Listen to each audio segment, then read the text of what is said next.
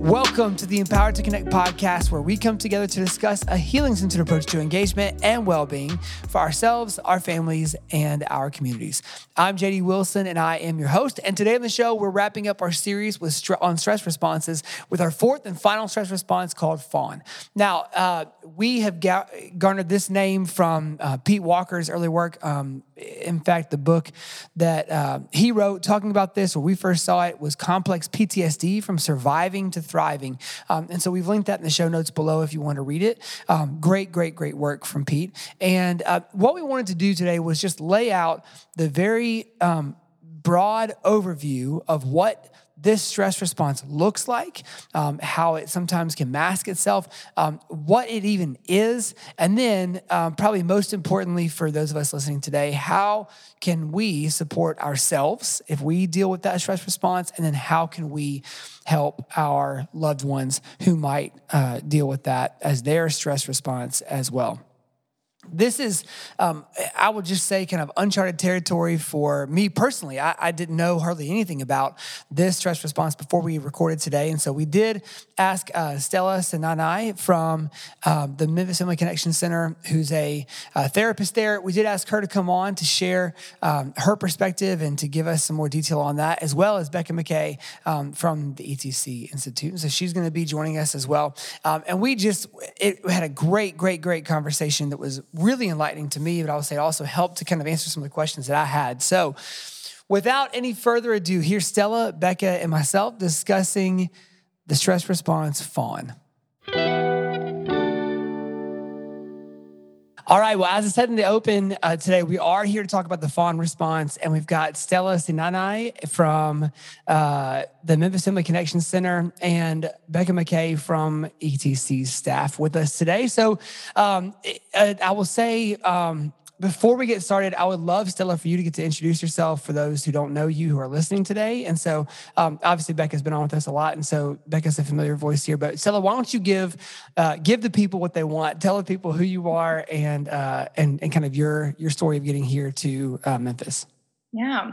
So my name is Stella, and I'm originally from Albania. I moved here for grad school in 2018, graduated, and then I also completed my internships at Memphis Family Connection Center. I was hired there after my graduation, and I've been working there for a couple of years. I'm really excited for where this is going professionally and on a personal level as well. Awesome. And professionally, why don't you tell people kind of what what you practice and kind of your general work here? Yeah, I work as a clinical therapist with children, adolescents, and adults. I work mainly with children and also empowering parents with parenting skills and giving them some trauma-informed interventions as well in how to cope with different behaviors that they see. So yeah, that's kind of like my area of work.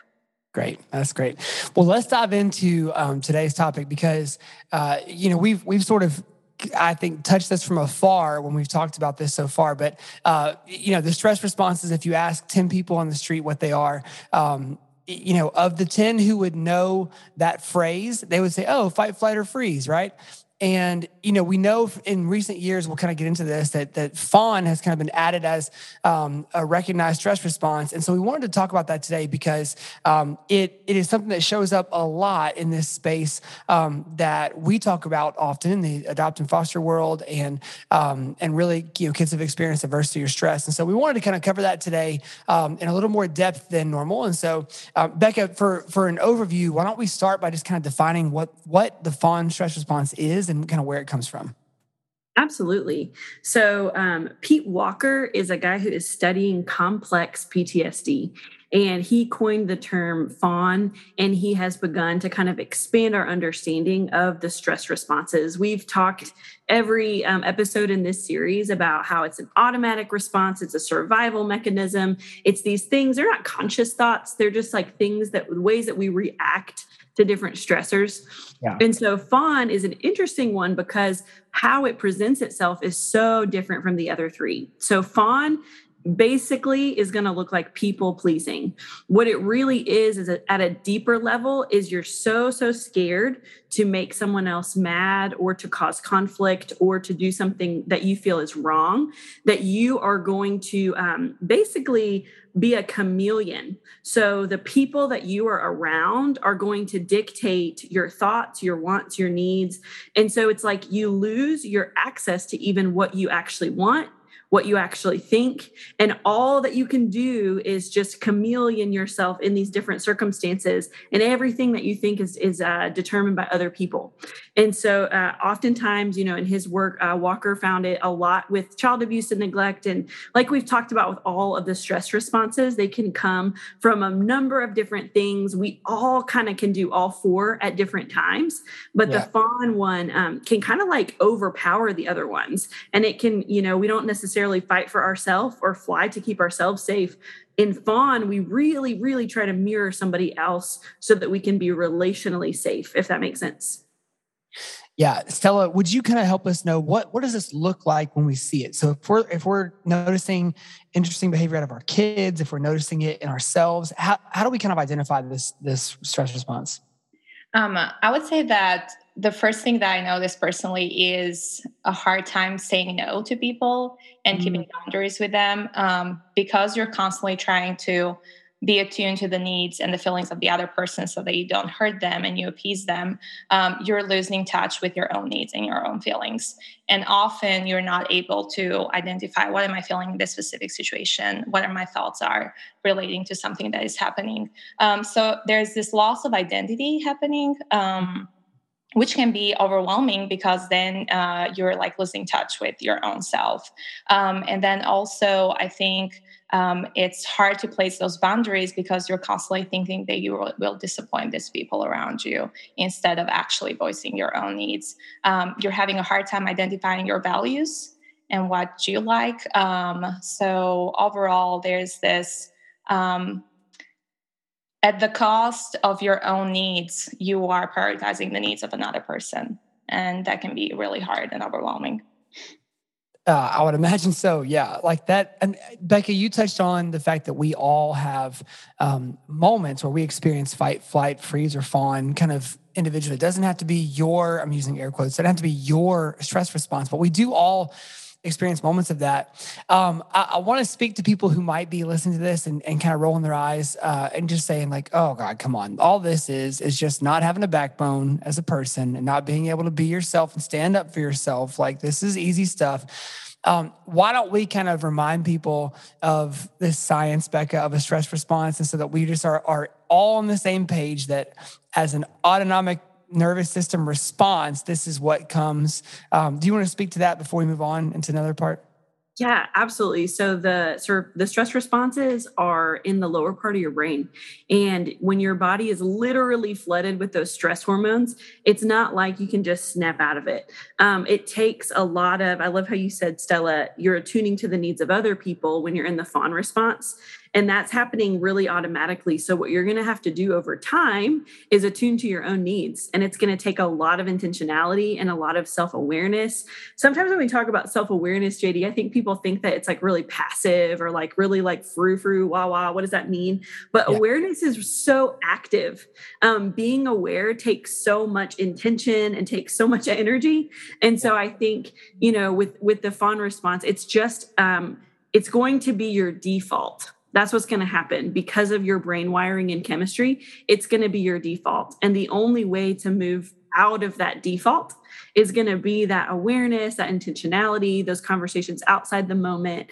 And when you start to move out of fawn, Stella, you said you might be afraid of making the other person mad. You might make the other person mad. And then that can flood your body with even more stress hormones that send you right back into it.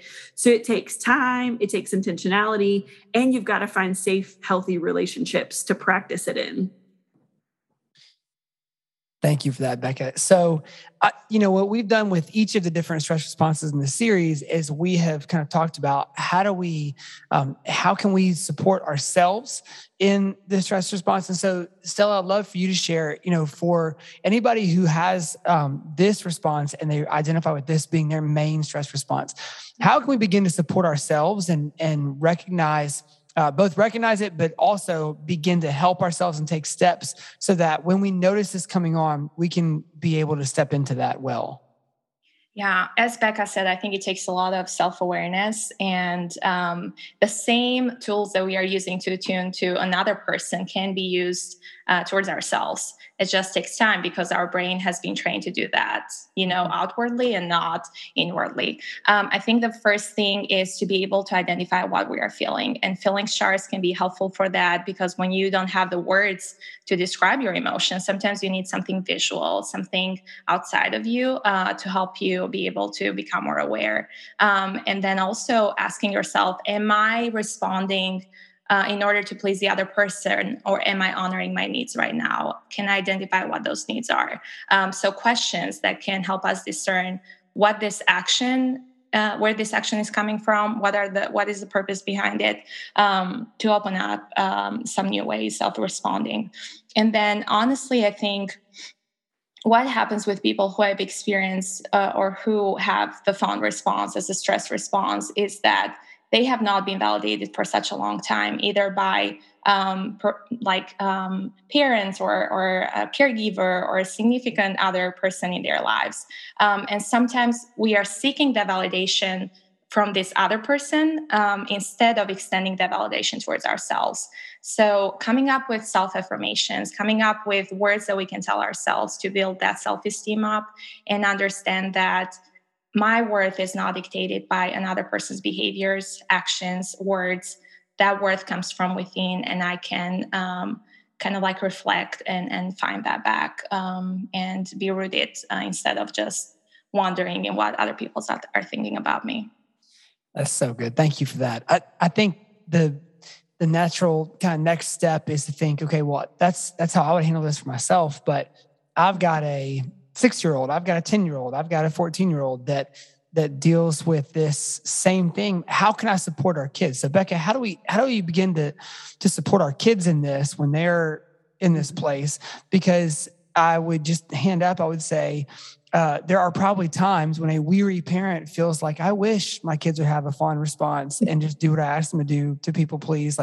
And so I say that kind of tongue in cheek because I say it's funny to say that, but there are times when just as a parent, you are just tired. And so it might be hard to identify this because you might just be glad that a kid complies and does what you're asking. So how do we begin to notice this in our kids and support them in it? I think the fawn response, it's so funny that you said that, JD, because it often comes out in compliance and in over helpfulness and in kindness. And there's a lot of really beautiful character qualities that can actually be coming from a place of stress. And so I think for parents, first of all, we say it all the time, but there's no perfect parent and you can't perfectly attune to the needs of your kids all the time. So good enough is good enough, right? So we want to be good enough. We want to, pay enough attention, get to know our kids and all of those things. So first of all, you're not going to be perfect, but as you begin to pay attention, I think about your family culture. Are you building a family culture where it's okay to say no sometimes? Are you building a family culture where, sacrificial love is a really beautiful form of love, but is that the only kind of love that we're teaching? Are we only teaching that we have to sacrifice ourselves and that our needs and wants don't matter? And if we're focusing on that to an extreme level, we could actually be cultivating a fawn response unintentionally, because we do want to be kind and helpful and sacrificial. But to your point, Stella, not to the loss of our own identity and not in a way that dishonors our own needs. So think about the kind of family that you're cultivating, and think about if you notice a kiddo who is super easily, maybe their feelings get hurt really easily. I was a really sensitive little person, and I cried all the time, and I would be really, I was if other people needed a bigger consequence, they just had to say Rebecca in a strong voice, and I would burst into a puddle of tears. So if you've got a kiddo like that, pay attention to their behaviors. Are they doing extra things because they want to, or because they're trying to please you a little, over the top? Are they, and again, it's really tricky line because there's a lot of these behaviors that are really good behaviors, but we do want to just honor and validate. Is that kid able to use their voice? If you ask that kid, where do you want to eat for your birthday? Can they answer your question? Or do they have a hard time even with like a simple, what do you want to eat?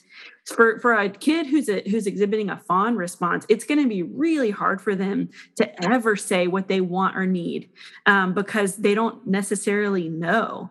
They're just so used to mirroring the people around them. So pay attention, start to give choices and options, and ask questions to give voice. We talk a lot at ETC about giving voice, and I think it's harder to think about with fawn because you're like, well, I ask them all the time what they want and they just don't care. And so it's like, how do you scaffold that skill? How do you help them get confident enough? And it might take a lot of time, and you're going to have to build a lot of felt safety. Kids need to know that they're safe and loved, regardless of their performance or what they're doing. Yeah, Becca, to add something to what you said, which I love, I think when I think of like ETC principles, we use compromises a lot in helping children finding. Actually, we use compromises in order to help children in the fight response more. Kind of like, okay, you want this and it's too much right now. So as a parent or caregiver or therapist, I need to meet you somewhere in the middle, right? So I feel like we can use that same principle with children who struggle to find their voice, because we can allow them to do what they do best, be attuned to our needs, while helping them attune to their needs. Okay, so what is something that you want? I can tell you what I need, and we can come up with a compromise that works best for both of us. So I feel like that could be a good first step towards that. That's really good. I think of the importance of being able to identify these things and just help to, like you were talking about, scaffolding or building an on-ramp, so to speak, into identifying your own needs and being able to take care of them, supply them. It's easy to lose picture of the big picture of parenting, which is at some point, the goal that we're trying to get to is that our kids are able to thrive the best they can in the world. And so obviously that looks different for every different child, but one of the dangers in not supporting our kids in the fawn response is building up lots of bitterness toward ourselves. And so if we're not recognizing all these times where we are being catered to over and over and over again, it does begin to harbor some resentment and some bitterness that can build up. And so, it might feel weird to stop a child who is offering to do something for us or offering to clean something or to pick something up or whatever, and just to check their heart. But what you're actually doing is helping to free them in a lot of instances, to be able to share where they're actually at. Because none of us who are listening to this right now, like none of us ever want our kids to to feel internally like they're buckling under the pressure of life. And that's where that fawn response can really do some damage, is in the internal kind of people pleasing, needing to achieve things in order to feel loved kind of thing. So I would love for us to turn to a necessary conversation, which is how this stress response in particular is so prevalent in the foster care and adoption world. It is not uncommon. And we all just heard a story recently of a child who might get placed in a home, whether from a domestic or international adoption. And the parents just say, gosh, they came home and we were expecting it to be hard. And it was not. It was great. The kids were awesome. And we were all doing a great, having a great time, bonding, and everything was going well, building connection. And then everything went haywire. And if you're listening to this and haven't heard it, it's just a matter of time. It's a really common story within that foster care and adoption world. And so I wonder if we can kind of unpack that a little bit for all the parents who might be, scared to even bring this up because everyone's watching your family all the time. And it appears you have this perfect exterior. When things start to shift and turn, let's give parents some hope and some tools kind of in this situation to walk through that. So Stella, do you mind kind of talking about that dynamic and where that comes from and how we can begin to help there? Yeah. So when we think in terms of like children who are in foster care or who are adopted, there is a lot of transitions that they have experienced in their lives. So all of a sudden they are placed from this different home setting to a new home that can be there permanent or temporary. So of course there's a lot of vulnerability that comes with that. And in their previous home situations, they probably learned how to please their caregivers in order to survive. That was a coping mechanism that they used in order to survive. So there's a lot of attachment that you can create to a coping skill, because if that's what's your safe thing in such an unsafe situation, of course it's hard to let go of that and to then discover, who you are and what your needs are and what your thoughts are. So I think that there is a lot of grief that comes with that, which then can show up as anger and resentment for blocking those needs and thoughts for such a long time. And then parents all of a sudden find themselves in this situation where they don't know what to do with this explosion. It feels like it's going from this fawn response to a fight response. All of a sudden, they have all of these words and needs that come to the surface. So I think it's very important to be patient in that moment and kind of like take a step back as a parent and think, at least in this moment, this child is voicing their needs, even though it's not the way I want it to be and it's not how I would like to hear it. So celebrating those wins of expressing what they need, expressing their feelings, and then with patience and compassion, meeting those needs in a way that creates safety, which can help them let go of the previous coping skills, because now you're providing a safe environment to the kids and helping them thrive. So I think that's a way to do that. I love that you talked about how big of a transition it is for kids. And I don't know if you want to talk about this at all, but I know you transitioned to Memphis from Albania. And I think that when I was a kid, my family moved to Russia. And then I was there until I was like 18. And then I moved back to America. And, I think thinking about those big transitions, it really does impact you. And so when we're thinking about adoption, you might not have a kid from Russia, but you might, and you might have a kid from a different culture, whether that's within America or outside of that. What do you think about that cultural component, Stella? How do you think that impacts people? Well, for many children, especially the ones who come to US and they don't speak English much, which is really common in the beginning, you basically are asking the children to voice their needs while they don't even have the words. And while there's this pressure that you feel to express yourself. As an adult, I experience it on a different level, because of course I want to perform the best way I can. I want to make sure that I'm communicating my needs. But for a child, there's this other level of vulnerability and layer of vulnerability that can be very overwhelming. So I think that patience is so important in that moment, and giving them choices in order for them to decide what they want. Sometimes they don't know what they want, right? Because they are exposed to this new culture where everything is unfamiliar. And it takes time to just adjust to all of that. So choices, I think, are so important for them to actually see two physical representations of what they can say and what they can do. Mm-hmm. I love that. And I'm thinking about the honeymoon phase is a lot of times what people call it. It's what you're describing. You're describing what people call the honeymoon phase of adoption or foster care, where, well, everything was awesome. Everything was great. And so I think it's just making you as the adult take a little bit of take a minute to reflect, like take a minute and pause and think about, man, is compliance really my ultimate goal as a parent? And I think for a lot of people, any adult that's working with any kind of kid, it's really hard not to just want compliance, because so much of the time we do want what's best for kids. And we believe if they comply with us, that's what's best. Right. And I know we're talking about kids and we're talking about adoption, but whenever you grow up and you've been taught that compliance is the main thing, then you become an adult who can't negotiate their needs. That's a hallmark of secure attachment. Can't negotiate their needs, maybe in a relationship.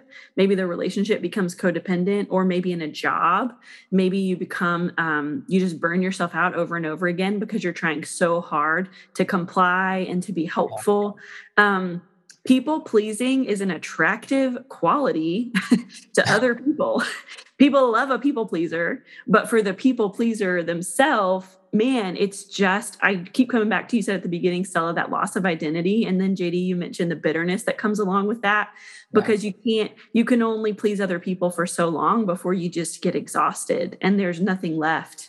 And that's why as parents, especially when thinking about this adoption moment, notice the honeymoon phase, but also, like Stella said, build in those opportunities for choice and be paying attention. And then you mentioned when they get a little bit calmer, Pete Walker says at first they can't access their fight response. Well, then they can access their fight response, and you're going to see some of that.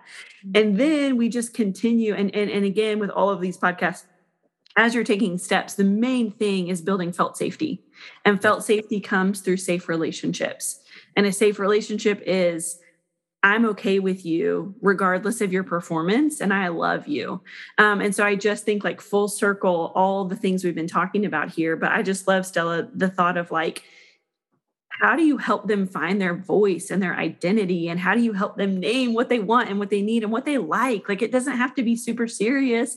It can be like, what's your favorite kind of cereal? When I moved to America, the most overwhelming choice that I had to make was walking into Walmart and picking cereal. And I would go to Subway and I would be like, why are they asking me? I was like, I'm never going to go to Subway because they're going to ask me what kind of bread and what kind of cheese and what kind of meat and what kind of toppings. And I'm going to have to answer so many questions. And I just want you to give me one thing. And so I'm like, as you're talking, Stella, I'm resonating with the fawn response a little bit because I'm thinking, man, it did take me a long time to go to a Subway or to go to a Walmart and pick cereal without feeling overwhelmed, because I just wanted things to go easy and to go smooth. And I think that's kind of the essence of the fawn response, is you just want it to be smooth and easy in the midst of, like, dumb decisions, but like big decisions in your mind, like, what kind of cereal am I going to pick? Yeah. Stella, what were some of those sticky points for you when you transitioned, like, from your native culture to a foreign culture? It's so different. I mean, not just Albania to America, but Albania to the American South and Memphis specifically. There's a different layer there. Yeah. Yeah. About as harsh of a transition as you could have. So what were some of those difficult things for you in that transition, if you don't mind me asking? No, absolutely. I think, first of all, there was this loss of, I didn't feel, okay, let me phrase this in a way that can really express how I felt about it. Like, there was this loss of orientation, like, either like finding, like, going to a grocery store, I was used to having places in a certain way and knowing how to go to these places, not even knowing where the nearest grocery store was and what I could find there. And then not finding some of the foods that I have back home was just so important for that mindfulness, and relaxation, to know that you're smelling a food that reminds you of home and it's grounding you and it's making you feel mindful in the moment. So there was this loss of various things. Of course, initially there's the honeymoon phase that comes with the cultural adaptation phases. You're so excited. You're like, oh yes, I'm going to have a blast. I'm going to study counseling, bless some people. And then all of a sudden, after 6 months, and it's different for different people, you realize, oh my word, like, this is hitting me really hard. And there is some culture shock that's coming with it, from people's responses to you, from going, my culture is relationship oriented, and the US culture is very task oriented. So there's a lot of emphasis on tasks and less on, relationships initially. So understanding how people were functioning and also having grace for them, that this is how they function. It's different from me, but that doesn't make them, less human than me. They're just different. So building that tolerance for differences and learning how to communicate my needs in a way that is not offensive towards them, which of course it's a journey. I probably have said things that have made me sound sassy and not kind, but it's a journey where we learn a lot. And that's why I'm very grateful. Do you feel like you have, do you have some moments of being like, okay, I feel like I have, like, settled back down to a healthy place of, like, I'm feeling like myself and I've kind of know how to navigate things here. Like, are you getting close to feeling that way or no? Yeah, I think support systems is one of the things that can help you, really feel grounded. And for me, a workplace like MFCC was so crucial for that. A place that is so trauma informed and it's so informed about the transitions that a person can experience, and providing that felt safety, that connection that I needed to feel like, okay, I'm not just a foreigner wandering here and trying to provide counseling to people. I just felt so connected to the people around me, and then community and friends. So I think those have been the main things that have helped me feel more grounded and express myself while I am still trying to adjust to a culture that is still foreign in a way, even though familiar in some other ways. Yeah.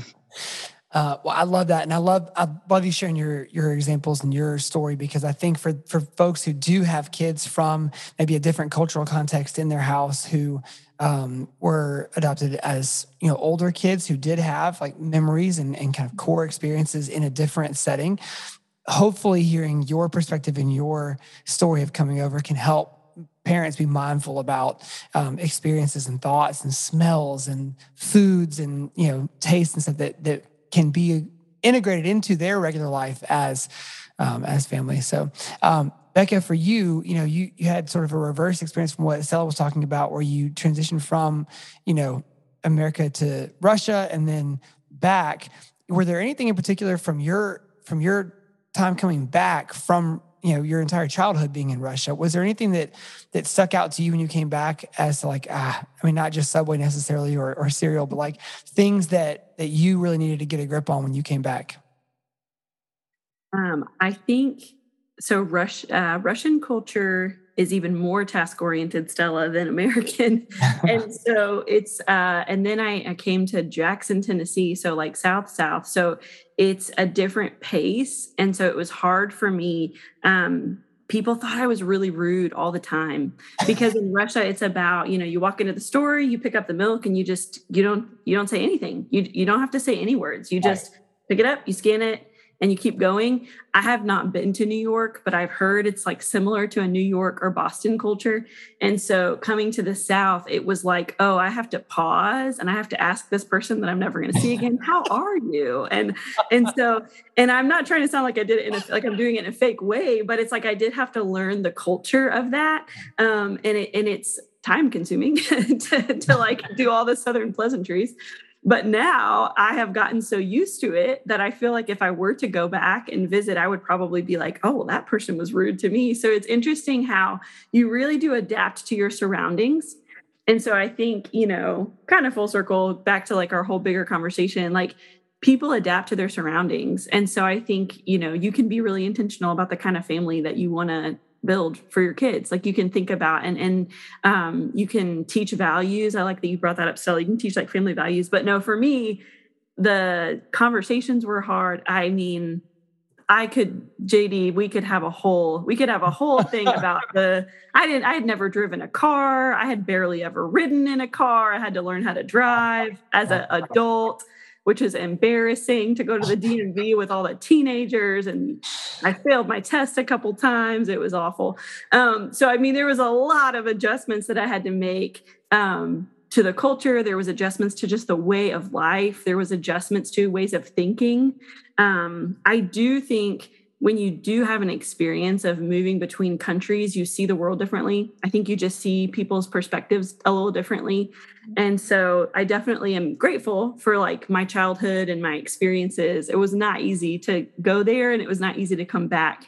But I think it gives a different perspective. I think it's easier to think about the culture and the transitions of like little bitty, what we might see as a little bitty transition. It's easier for me to go, oh, that is a big thing. And Stella brought up a lot, the loss. So anytime you have a major transition, you're losing familiar people, places, sounds, smells, and you're gaining a lot too, but it is associated with a lot of loss. And so I think that was a little bit of a rambly response to your question, but man, I had to learn a lot, and it does not feel good to be learning things that other people learned when they were teenagers. So yeah, I would love to kind of for us to begin wrapping up there, because it does bring us back to the point of that we talk about in ETC all the time, that compassion doesn't have a shelf life, right? Mm-hmm. And for our kids who are, and whether you're talking about kids who are biologically born into a family, kids who are, come to a family through adoption, through foster care, temporary, permanent placements, family care, going to live with grandma, or going to live with auntie or whatever. Like no matter the situation, that compassion does not have a shelf life and can always go toward the building of connection between you and the kids that are in your care. And so I would definitely just try to leave all of us with that last thought. Do either of you have kind of last thoughts we want to leave people with on this topic today before we go? For me, it's just a reminder that since that we've been talking about all the stress responses, and this was the last one, just a reminder that our stress responses don't identify who we are and they don't label us. They are just ways that we respond in very vulnerable moments, and kind of like to separate ourselves from, what our stress response is, and to dig in deeper and find where our identity is and what is at the core of who you are. And who we are in those moments of calm and peace is way more important than the moments when we are stressed, and to extend that same compassion that we extend to other people, especially the people who struggle with the fawn response, towards ourselves. I think that can be the beginning of a new journey and can bring a lot of change and growth. Yeah. Awesome. Becca? What else can you add besides that? Everything. Stella, that's everything. If you are identifying with a fawn response and you're listening to this, if you begin to just be aware of it, you might feel really shamed. You might be like, oh my goodness, I just did it again. I said yes, and I meant to say no. Or you might say no, and the person gets mad at you, and you're like, oh, that felt really awful and terrible. And so I just think extending yourself the same compassion that you would extend to anybody else is just going to be so crucial for the journey. Thank y'all so much for joining us today for this. This is really, really great. Stella, Becca, appreciate it so much.